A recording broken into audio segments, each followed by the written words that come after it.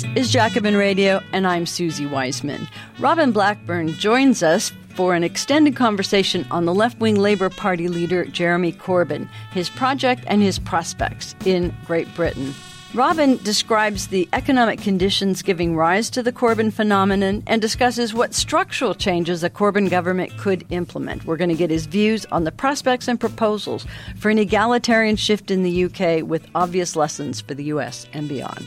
All this when we return in just a moment on Jacobin Radio.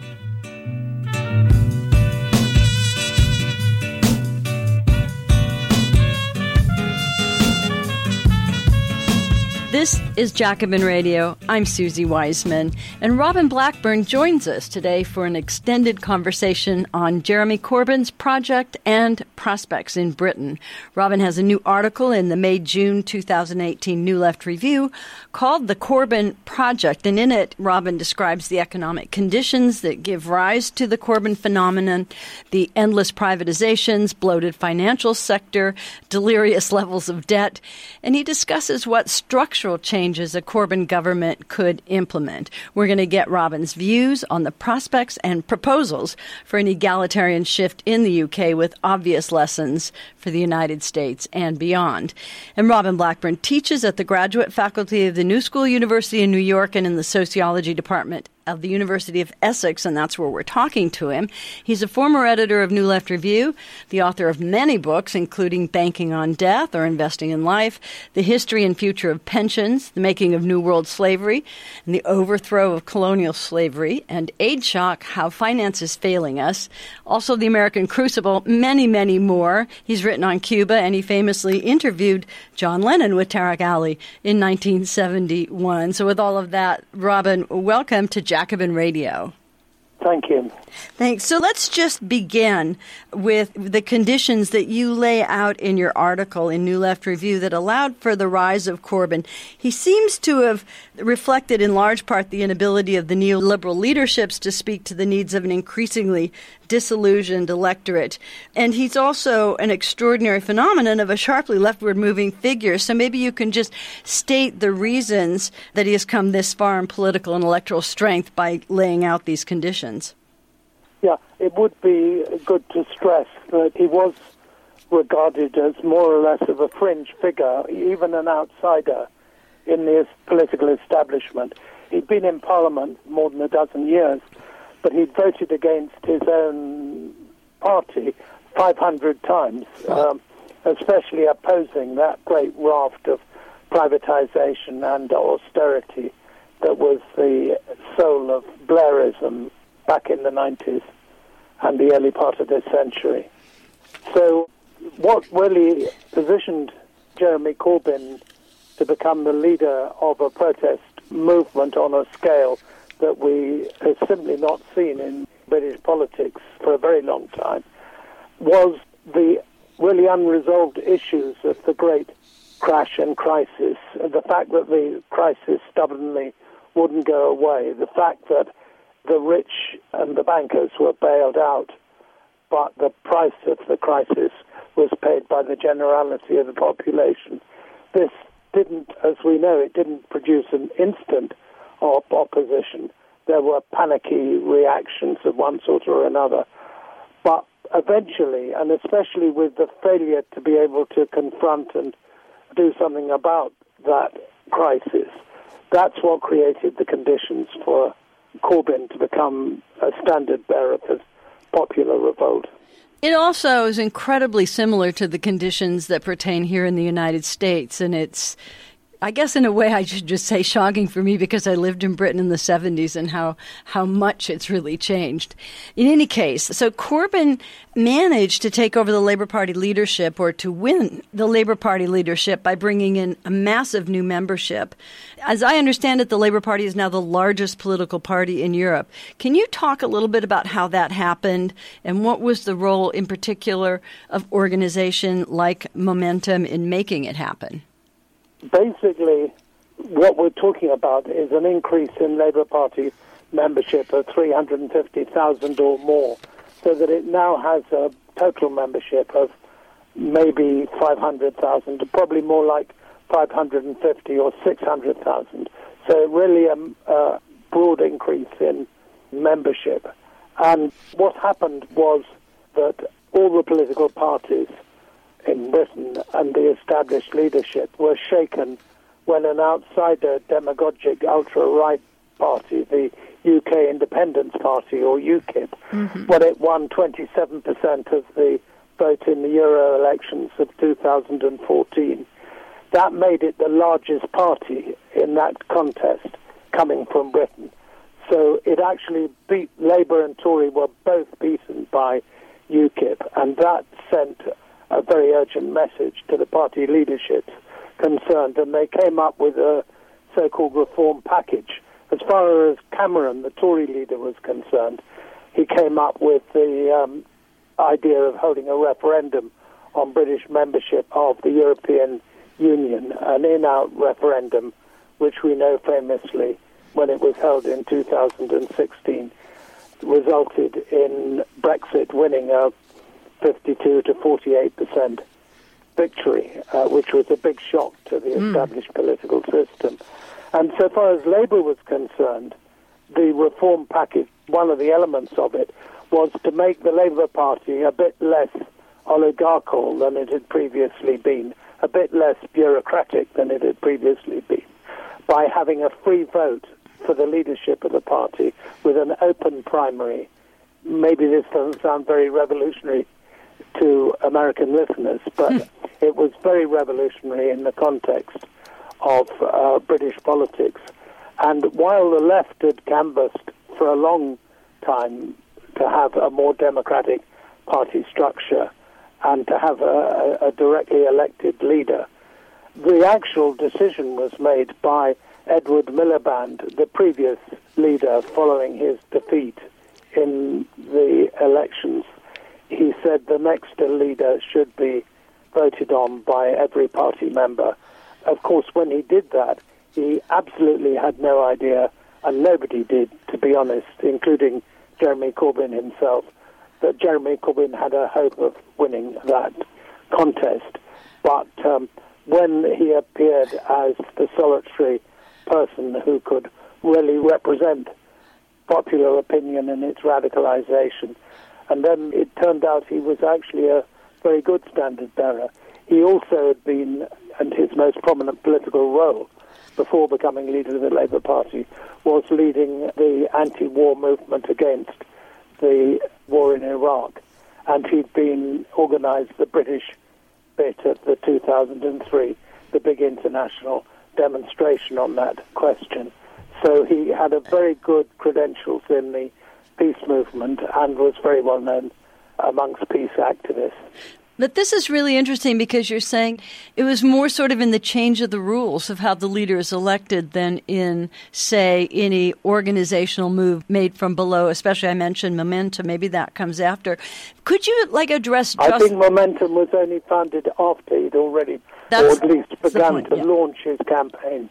Right. For our listeners, I think it would be really instructive to go over some of the antecedents to the Corbyn leadership in the Labour Party, because I'm thinking that we should do that so we can understand what kind of a political break to the left from traditional social democracy he represents, and also sort of the tradition that he comes from.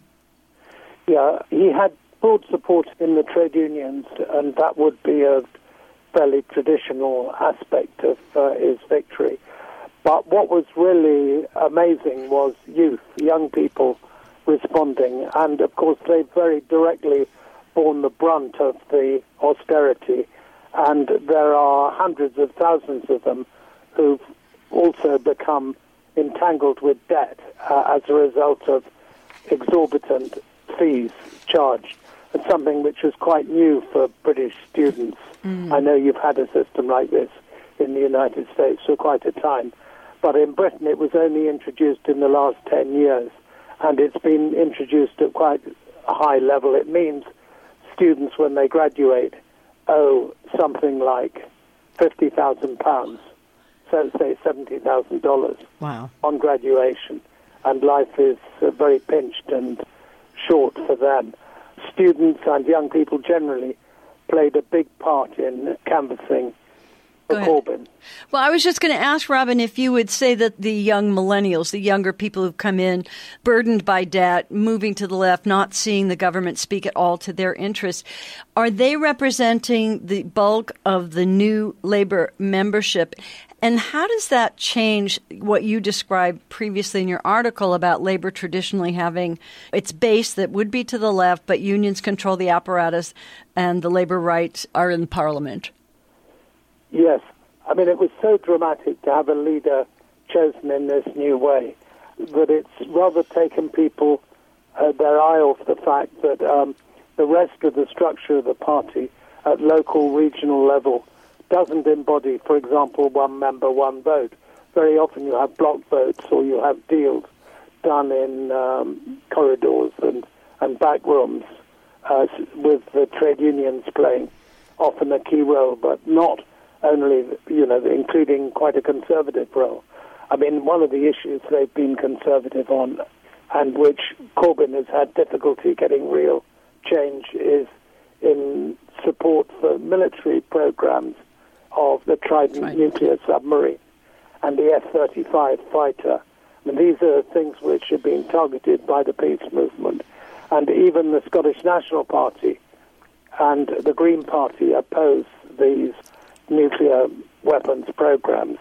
And Jeremy Corbyn has always very much opposed them. But the Labour right in the apparatus, and with some support from trade unions, above all where the membership which fear for the loss of jobs in the armaments manufacturing sector. So that's been a break on Corbyn just so far at any rate. I want to go through actually almost all of those things that you've just mentioned, but maybe what you've just said about, for example, the undemocratic organization of the party at regional and national levels, even though they have a new method of selecting the leadership, and that in your article in the prospects you talk about the Parliamentary Labour Party, who are mostly Blairites and openly and regularly attack him, and we've seen the press become incredibly complicit in this, in trying to smear Corbyn with anti-Semitism because he's been critical of Israel. And, of course, that's basically the only thing we hear about here in the United States about Corbyn. Can you talk just a little bit about that aspect?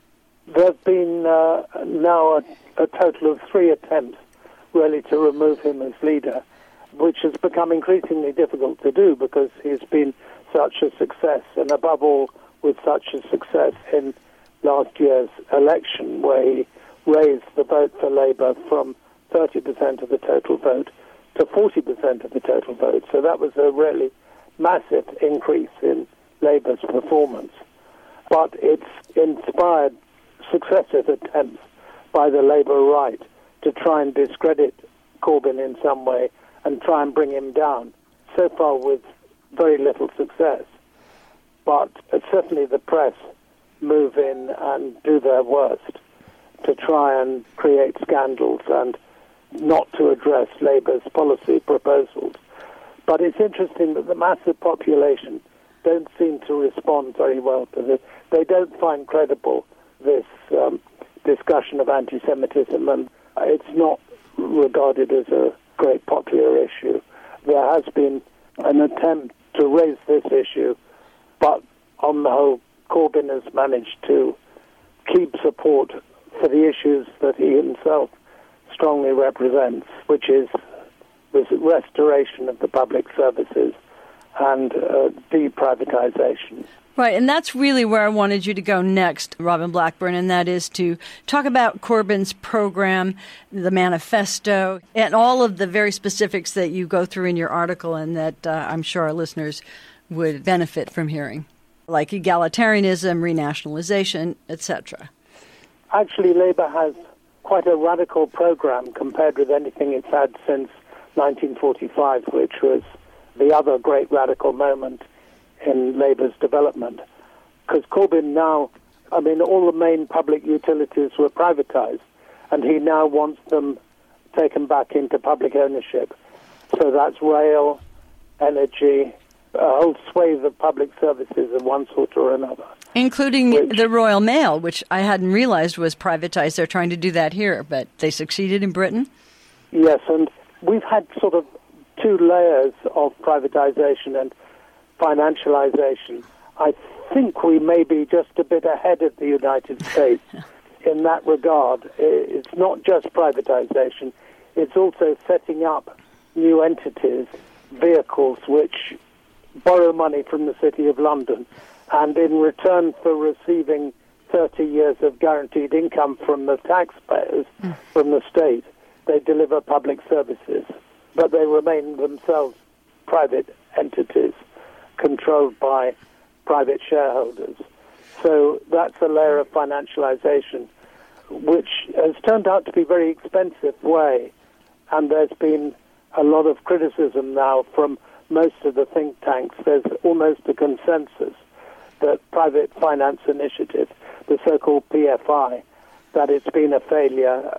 There are half a dozen large corporations which have monopolized most of the 700 PFI contracts, and one of the biggest of them, Carillion, collapsed 3 months ago, and 2 or 3 others are in a very dodgy condition.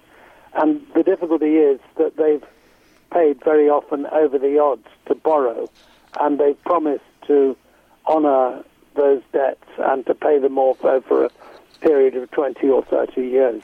And it really has completely destroyed the economic coherence and sustainability of these privatized and financialized entities. But one of the things that you do in the article, Robin, is you talk about these radical measures that beyond, let's say, renationalization, but you talk about public utility banking and public capital. And that goes right to the point that you just described about the state of public capital in the era of neoliberal policies, low corporate taxes, low wages, overseas tax havens for hoarded capital. But now in this other thing that you've just described, the PFI, the Private Financial Initiative, is this the way austerity has been implemented but also enriched the private sector at the cost of the public sector? That's very much the case, yes. I think where Labour now says it'll take in-house the PFI projects, the ones that have been, that's a massive undertaking. It concerns about 8% of our GDP is produced by one or other of these PFI entities. So it's really quite a big undertaking. There is very much an emphasis in Labour's programme, and its very popular Labour manifesto at the last election that's associated with the recovery in the Labour vote was a commitment to establish a national investment bank, an NIB, with funding of £250 billion over a period of 10 years. And so there's a strong emphasis on what one might call public entrepreneurialism. It's a little different from the old idea of nationalization in that it allows more initiative and more devolution and more local democratic participation in the management and the functioning and the aims of the newly socialized public institutions.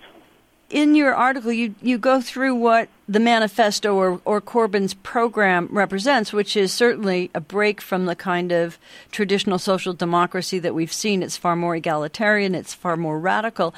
But then you also talk about even more radical steps that are absolutely tangible that could take Corbyn's program in a process away from capitalism towards socialism. And you absolutely argue that these are feasible steps. And so one of them is turning banking into a public utility. Other areas are pension reform. Maybe you could just go over some of those issues. Yeah, I think that there is something new emerging here, which is some of these initiatives receive quite some support from a sort of center-ground social policy experts. There's a new discourse, a new conversation on public utility banking, for example. And in the piece, I try and give some examples of that, but I'm able to quote the Financial Times. There's a sort of dissident faction of establishment opinion which thinks the banks should no longer be allowed or encouraged indeed as they are to mint money, to create money, and to become in fact the chief money-creating institutions in the national economy. And instead for this function to be more reserved for public financial entities. Now, the exact details of this are still a bit unclear, but it's a very interesting, it's a sort of neo-Keynesianism, perhaps, although it's going beyond anything Keynes himself ever recommended. It involves writers like Ann Pettifer and Mariana Mazzucato and Mary Mellor. So there's a quite significant current of opinion that is looking for a less centralist model of public enterprise and of nationalization, and that is looking at ways to combat tax evasion and to tax the new tech giants. So in the article I discuss a number of different proposals that have been made there, including, for example, Diane Coyle, another of these theorists, who says that we need to have, in the digital field, we need to have a publicly owned entity there as being a way to introduce an element of competition. So a publicly funded entity would enter the fray, but also looking at new forms of taxation, because obviously the big tech giants, there's lots of evidence now that they've greatly boosted the evasion of tax by British business and American business. So these are new things that were never really focused on and known about in Labour Party policy, but now the teams of economists working for John McDonnell, the shadow chancellor, and for Jeremy Corbyn, are looking at ways to confront the tech giants, to close the gap and the shrinking of the tax base.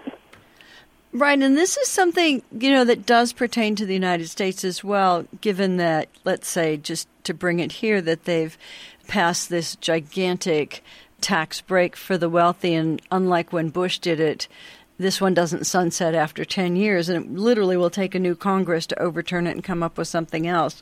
But you also raise, in what you just said, Robin Blackburn, by quoting some of these newer voices who have very interesting ideas, that even so, with low wages and overseas tax havens, there could still be a problem of public capital, even though I think you pretty well go through it in the article. But you also alluded earlier to the gigantic growth of debt, and not just student debt, but all kinds of debt in the UK. And you bring up... that's like, it's around close to 5 times GDP. So it's households, but it's also corporations and the financial sector and, of course, local and national government. But with the stubborn indebtedness of large numbers of citizens, that's really the base of this. And one of the ideas that's been floating around is for debt forgiveness on a rather dramatic scale. There is a feeling in the establishment opinion as well as on the left and in the ranks of Corbyn, that the international order is in a very disturbed, shaky condition. Examples would include the problems of the Turkish lira at the present time, the trade wars that Trump is pursuing, all of the considerable indebtedness of the Italian economy and, in fact, of most sections of European capital. So one of the ideas has been for a jubilee, that as a way of heading off some of these crises, the British government would be in a good position to come up with a scheme whereby a significant sum would be simply created by the central government and would be given to every citizen, not discriminating only in favor of the indebted, but with the aim of wiping out a large chunk of that popular indebtedness. So the sum sometimes mentioned is around £40,000, which would be a really major contribution to most households, and it would enable students to clear quite a lot of that graduation debt that they've taken on. And the whole idea would be not to aim the program and orient it towards giving resources, giving cash only to the indebted, but also to give some of that cash to every citizen, even the moderately rich, in order to increase the credibility of the measure. So you wouldn't be sort of just subsidizing the improvident, as it were, or the spendthrift. Every citizen would receive equal treatment. They would have to use the social dividend they received to pay off debt if they'd got it. But once they'd done that, they could spend the money any way they like, and those with no debt at all also would be able to use the full amount. So this is a sort of jubilee scenario. Anne Pettifer, who has written about the indebtedness of the South, and she organized a quite successful campaign to get forgiveness of the debt of poor countries. So this would be something a little like that, though, as I say, the money concerned, the dividend, would be paid out to every citizen, whether indebted or not. And this but with a proviso, they should use it, if possible, to get rid of the debt. And one of the things that I really enjoyed in the article is you also said that even Milton Friedman had some notion of doing this back in 1968 when he talked about dropping money from helicopters. But presumably toward the same thing. He was giving people cash so that they could raise demand. Is that right? That's absolutely, it's to raise demand. So it's a point where Friedman and Keynes would at least meet.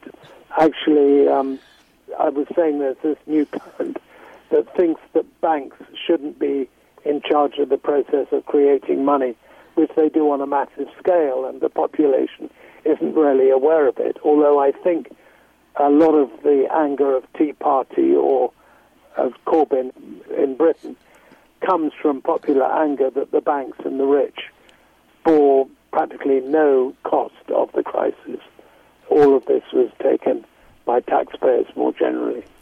Well, Robin, let's move to Corbyn's electoral prospects. And in this way, I think the fight that he has been waging within the Labour Party with the more Blairite Parliamentary Labour Party, and I think you say in the article that given the chance they would return to the neoliberal policies in a heartbeat, including, privatization and austerity.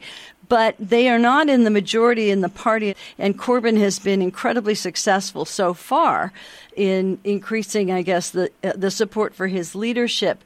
And then, on the other hand, you've got the electoral situation. I was going to say that this is slightly similar to the fight that Bernie Sanders faces in the United States against the leadership of the Democratic Party, which is neoliberal and hates the left. But also you've got the situation in Britain where Theresa May is technically in power until 2020, even though, she's had a difficult time with Brexit and her support has waned.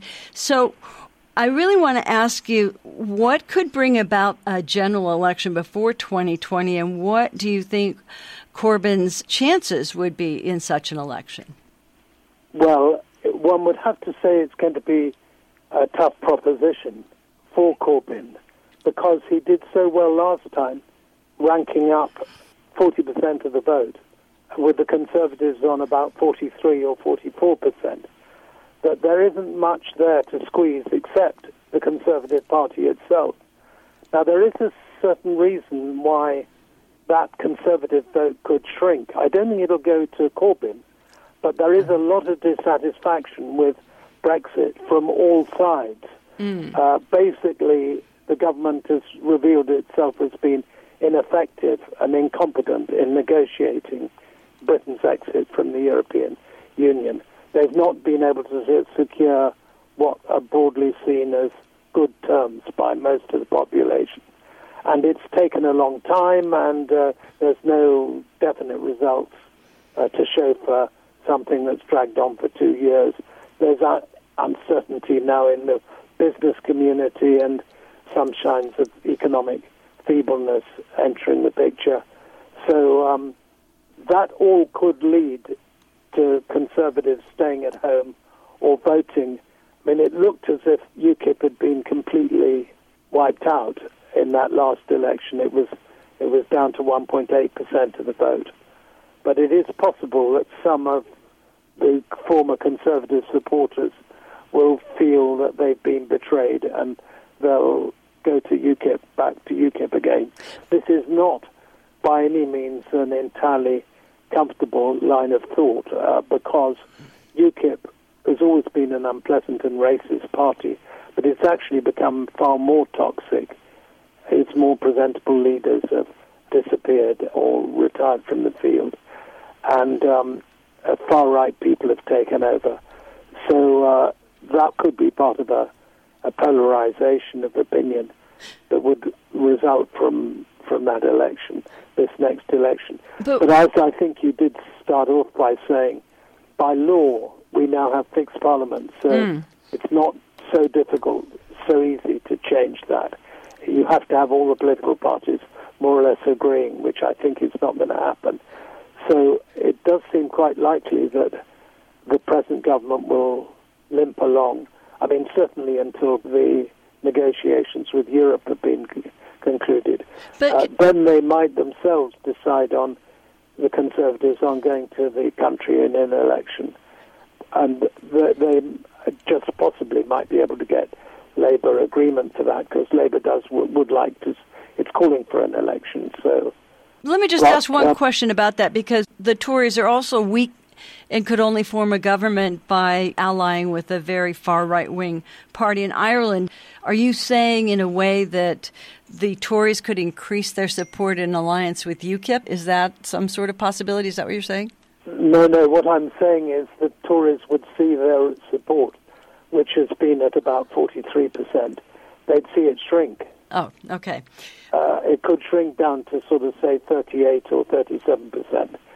Labour can win the next election with the Conservatives doing badly. If it keeps all its own votes, it's 40% of the votes. Still probably would need to do a deal with the Scottish Nationalists, the SNP. Right. That's the other question. I still want to ask you a couple of more questions. This is incredibly interesting, Robin Blackburn. But so given what you've just said and how close Corbyn literally came to winning the last election, and as we said, Theresa May prevailed in coalition with a far-right party, and you said their support has shrunk. And can Corbyn actually win the Labour Party to his program, which is in essence, attacks the very logic of neoliberalism, and could, given that the parliamentary MPs are so heavily Blairite or right-wing, in other words, would they be in a position to sort of pull off some kind of administrative coup internally to prevent Corbyn from governing, given his popular base and the fact that people are disillusioned with the Tories? Yeah, I think it's like the previous coups they've mounted, most of which have been comical and self-destructive too, but they will continue to try. The Blairites aren't actually a majority. They're about 60, more or less, out of 230. So really there's about 40, perhaps, who are Corbynite MPs. And then in the middle there's 200 or so who could be blown this way or that. And do you think that this is really sort of the end? Do you think Corbyn can win, rather that the Labour Party could win the next election under Corbyn's leadership? And given that this is probably asking you to do too much crystal ball gazing. I think in a rather extraordinary position that the whole of this is in the shadow of Brexit. And it is rather extraordinary for a country, the European Union is the first time one of its members have tried to break free, and it's not clear whether it can be done or what cost to all involved. But it's like an existential problem that is facing all British parties and British voters. And there's been an extraordinary national conversation now for more than 2 years devoted to the topic. And there's this growing popular anger at the government for its ineffectiveness. And there's talk of new parties being formed on the left and new parties being formed on the right. There could be a more or less pro-Israeli Labour Party. But I think that had turned out to be a very small, ineffective group. The Conservatives, there's a really deep gulf there between the Brexiteers, the ones who want to leave the European Union, and those who want to remain within it. And they both have credible leaders available to them. So it's quite possible that someone like Boris Johnson, for example, who's a rabid new alt-right spokesman and demagogue, he could shake things up. It would be extraordinary to see a battle between the Conservative Party led by him and the Labour Party led by Jeremy Corbyn. But that's as far as my crystal ball takes me at the moment. Well, let's do it this way, Robin Blackburn. When that happens, I'm going to invite you back, and then we can then address even the next question after that is, should Corbyn win, how would he avoid all the pitfalls, or let's say, what's happened to other left-wing social democratic governments that essentially cave in power. But I don't want to really go there, and I want to thank you so much today for all of this to help us understand here on this side of the Atlantic the politics and prospects and proposals of the Corbyn leadership. And I've been speaking with Robin Blackburn. He teaches at the graduate faculty of the New School University in New York, but also in the sociology department at the University of Essex, and we're talking to him there. He is the former editor of New Left Review, and we've been talking about an article that's in the current New Left Review number 111 for May-June on the Corbyn project. Robin, thanks so much for staying up late and talking to us here in California. Thank you, Susie. It's my pleasure. Thank you so much. And I'm Susie Wiseman, and this is Jacobin Radio.